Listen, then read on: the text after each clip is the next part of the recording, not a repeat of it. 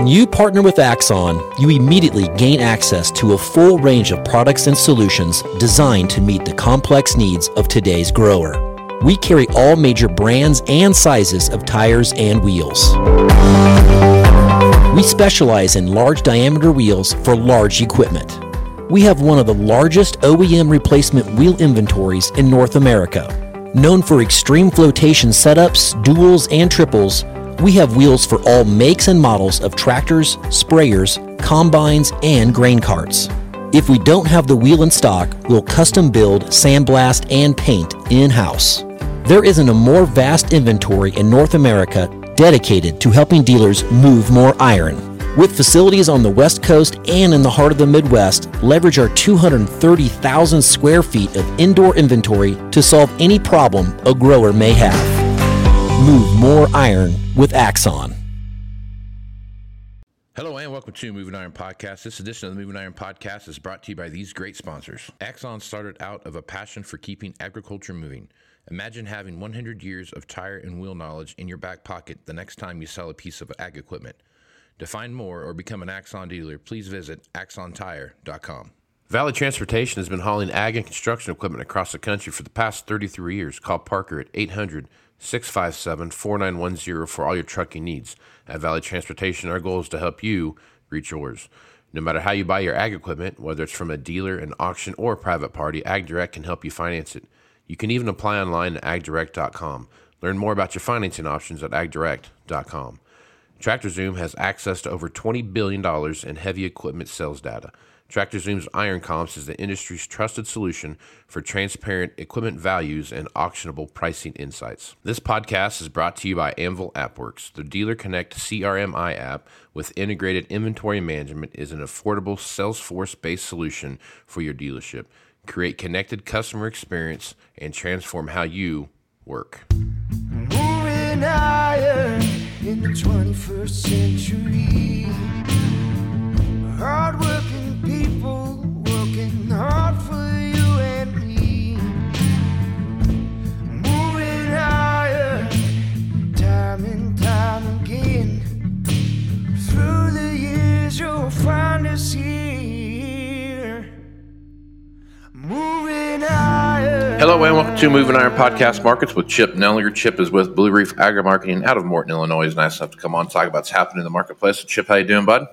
Oh, doing well, Casey. Kind of looking out the window here. It's pouring down rain, so we areas of the Corn Belt really are kind of finishing out this growing season, just like the doctor ordered here. So yeah.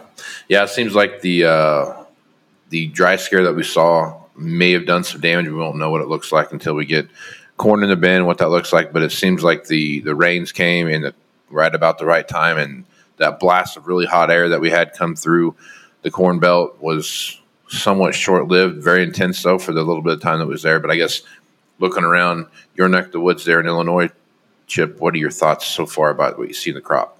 Yeah, the crop looks really good for the road. But I am picking, and these rains we had some really good rains this past weekend. Midweek, there was some rains. This isn't, I looked on the radar, this is kind of coming through the central part of the state. So it's not a huge area, but certainly really good rains. So this is going to help the beans out in a big way. Guys that are starting to walk some fields, and I'm starting to hear it more and more on the corn that, that dry, we had like essentially 7-8 weeks of no rain in May and June. On top of that, we came into it really short subsoil moisture. And you're starting to hear more and more about, I'm only finding 14 around, some tip back, some shallow kernels. So that's why I think here in a couple weeks, when the Pro Farmer Crop Tour starts, that's always highly followed. And, everybody watches that with bated breath.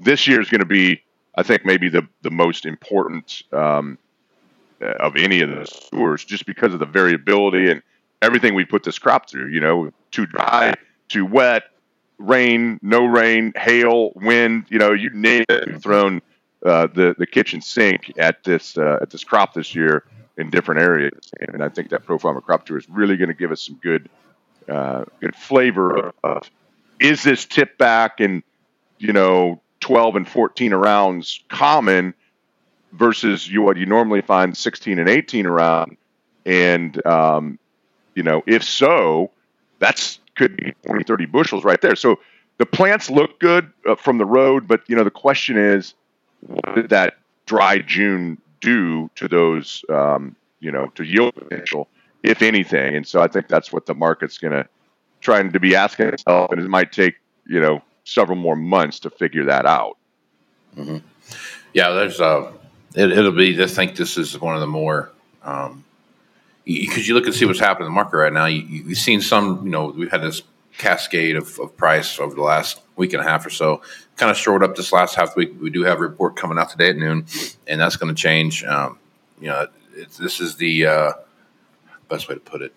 This is the one where the USDA grasps for straws when they're looking at this report, right? So they do. So this is going to be a tell. So more than likely, they're probably going to come out and say, "Oh, it's going to be the best crop ever," because of what they're seeing out there without really any agronomic data to back it up. But like you said, this crop tour, the Pro Farmer Crop Tour coming up, is going to tell a good story as to what we see as an ending crop situation. Yeah, very much so. And to your point on this report today, the average estimate is for bushel and a half, 2 bushel decrease on corn yields, and about I think 0.7 of a bushel decrease on bean yields. But they don't really have to do anything. So the market's kind of set up, unfortunately.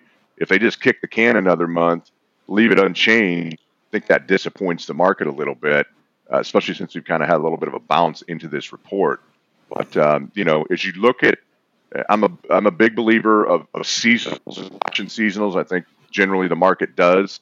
And as you look at corn over the last 5 years, interestingly enough, just in the past 5 years, on average, we put our harvest low in, I think it's the 22nd, 23rd of August. So that's, right when that Pro Farmer Crop Tour is going on. And so I could see that potentially setting up where the market, says, oh, this is just a great crop. It's a record crop coming. And then, as they get out into this, if this is a big if they're seeing, hey, this dry June and the heat, during pollination, it did do some damage. It's not quite as good as what we thought. You put your low in and there you go. But they're going to find, I can guarantee you, they're going to find everything. They're going to find stuff that is pretty ugly. They're going to find stuff that's as good as last year. It's just, is it as consistently as good as last year? I'm not in that camp myself. So if you use the Bro Science report that comes out of Twitter, you're going to get I'm like one rain away from a bumper crop, and then I missed 10 rains ago, so my crop is crap. So there's the spectrum of what you see out there. Yeah. Typically, when it's a good crop, you see a lot of, we've got a great crop, but there's as many guys saying that my corn looks like crap as much as there are. Man, I got the best crop I've ever had, and it's going to be a very interesting fall harvest. And this, like you said, the Pro Farmer Crop Tour is going to be a very watched report as it comes out.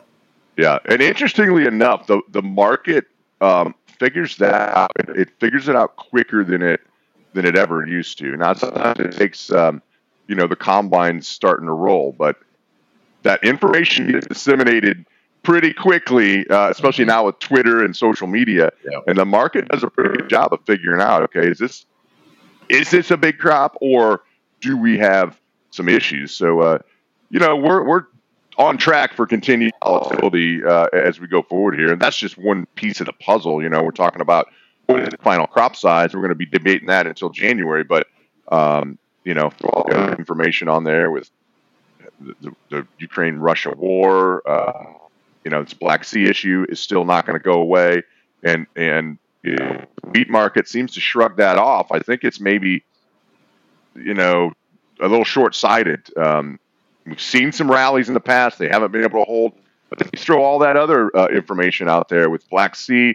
China's had some massive flooding. It looks like in their key ag areas, there's no way, even though they say we're in good shape, you can't believe anything that they tell you. You have to go by what they show you. And they continue to be buyers, even of our beans in the last 2 or 3 weeks. So on top of, massive amounts of Brazilian beans.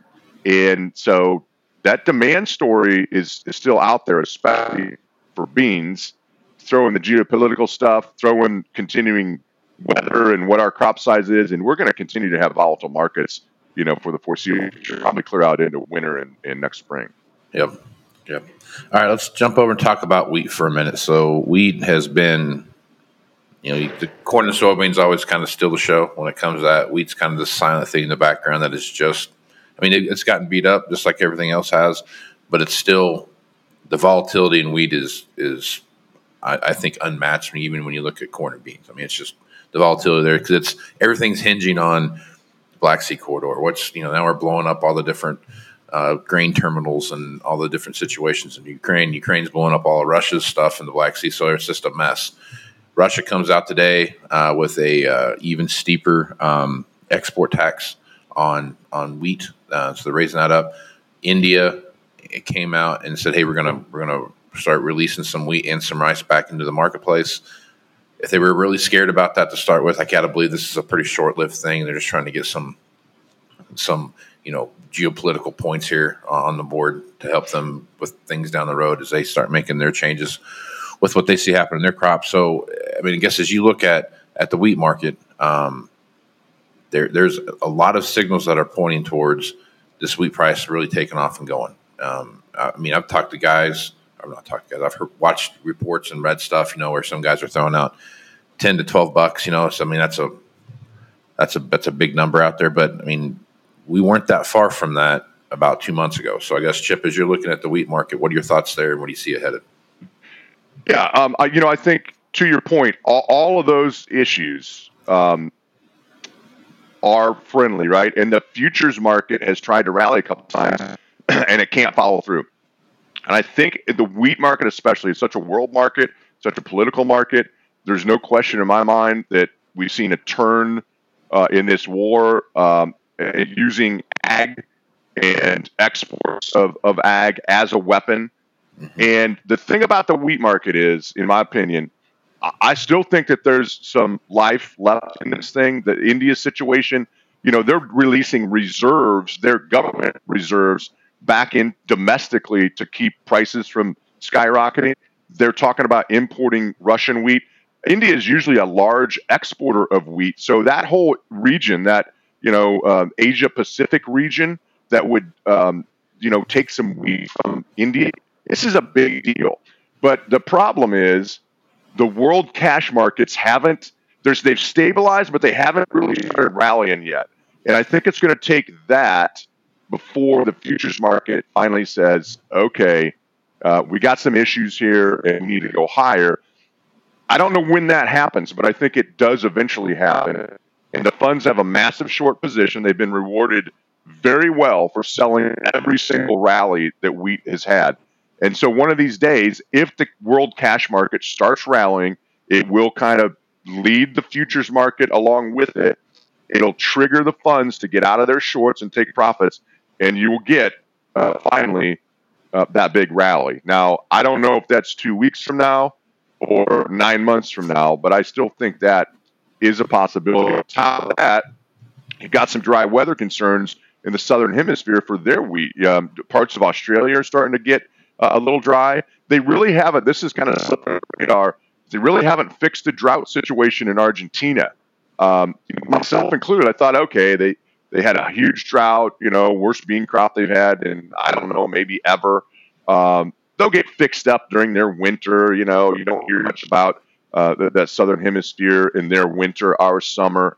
But they haven't really fixed much yet down there. And so they raise a fair amount of wheat. There's still issues, is my point, in the southern hemisphere.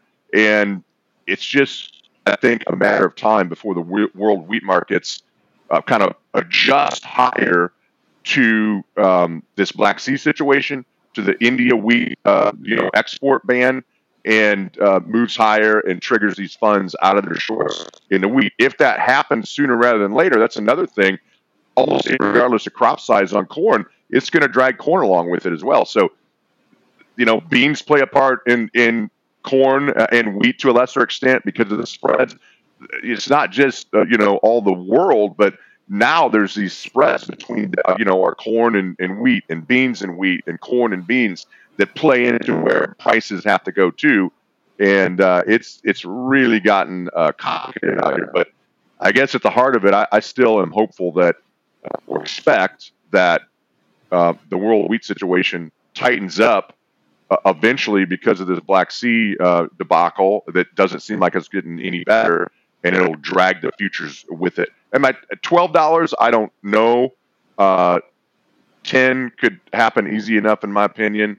But it's going to take the futures market saying, okay, the cash market is the real market. It's rallying. Now that's our signal that this is a real deal. Yeah. Okay. All right. Let's jump over and talk about the proteins for a minute. Hogs had a pretty good 2-week run. Saw some really good stuff there. A little, back and forth, but here of late, they're kind of back to the same old song and dance when it comes to the hog market. So I guess looking at that, Chip, what are your thoughts there? Potentially signaling a major top, right on time with the seasonal. We talked about seasonals in the corn market. Typically, this is right, essentially bullseye on when we see a top in the summer hog market. The cutout is showing some weakness here. Volatile trade yesterday. The thing that hit me yesterday is watching hogs trade. Bad day the previous day. They were down 130 to 150. They ran almost unchanged. You thought, okay, maybe that was it. And then 20 minutes later, they're back down 125 in the October contract. There's still a lot of selling in there. The funds are long, and we're at the time of a seasonal top. So, potentially it could be playing right into the way we normally trade hogs in the third and fourth quarter. And that is pretty ugly trade in here. If the cash market has topped and the cutout continues to drop, there could be continued downside, especially in this October contract. I think it's entirely up to the cutout and the cash market. If it follows normal seasonal, we've probably seen the top. If it's going to be something weird and counter seasonal and this strong hog cash market stays where it's at, there's too much of a discount in the October, and it's going to have to rally a lot. But right now, I think it's tipping you off that maybe we've kind of seen that seasonal top in the cutout. Yeah. All right. Cattle side. It's the same thing, kind of back and forth. We've seen some big dips here over the last couple of weeks. We've seen some movements. We were banging up against a really high ceiling there for a minute. But looking at the cattle market now, what are your thoughts? I think more of the same. Again, we're kind of at that time frame on the calendar where we can kind of slide into October and November. But we're so disrupted with the supply. It's pretty well publicized. We're essentially sitting here at all-time highs, tightest numbers on the, cattle herd than we've had since the 50s or 60s. And that takes a while. So it seems like every break gets bought. Now, demand, we've talked about that a lot. Have we started hurting demand? So the domestic consumer here is a big part of that. But, right now it looks like, hey, don't fix what's not broken. Every dip gets bought. The cash market's kind of holding in this 180 or slightly above. So as long as cash kind of holds in this 180 range, give or take a couple bucks on either side, I think that every break will continue to be bought in the cattle market. If you see a 2-3 week period where the packers finally are able to break the cash market significantly, could probably open up a healthy break. But even then, I don't think that it's something that you can say we've fixed this, right? It takes months, if not years, to kind of get our cattle cycle back to normal after this 2-year drought they had. Right.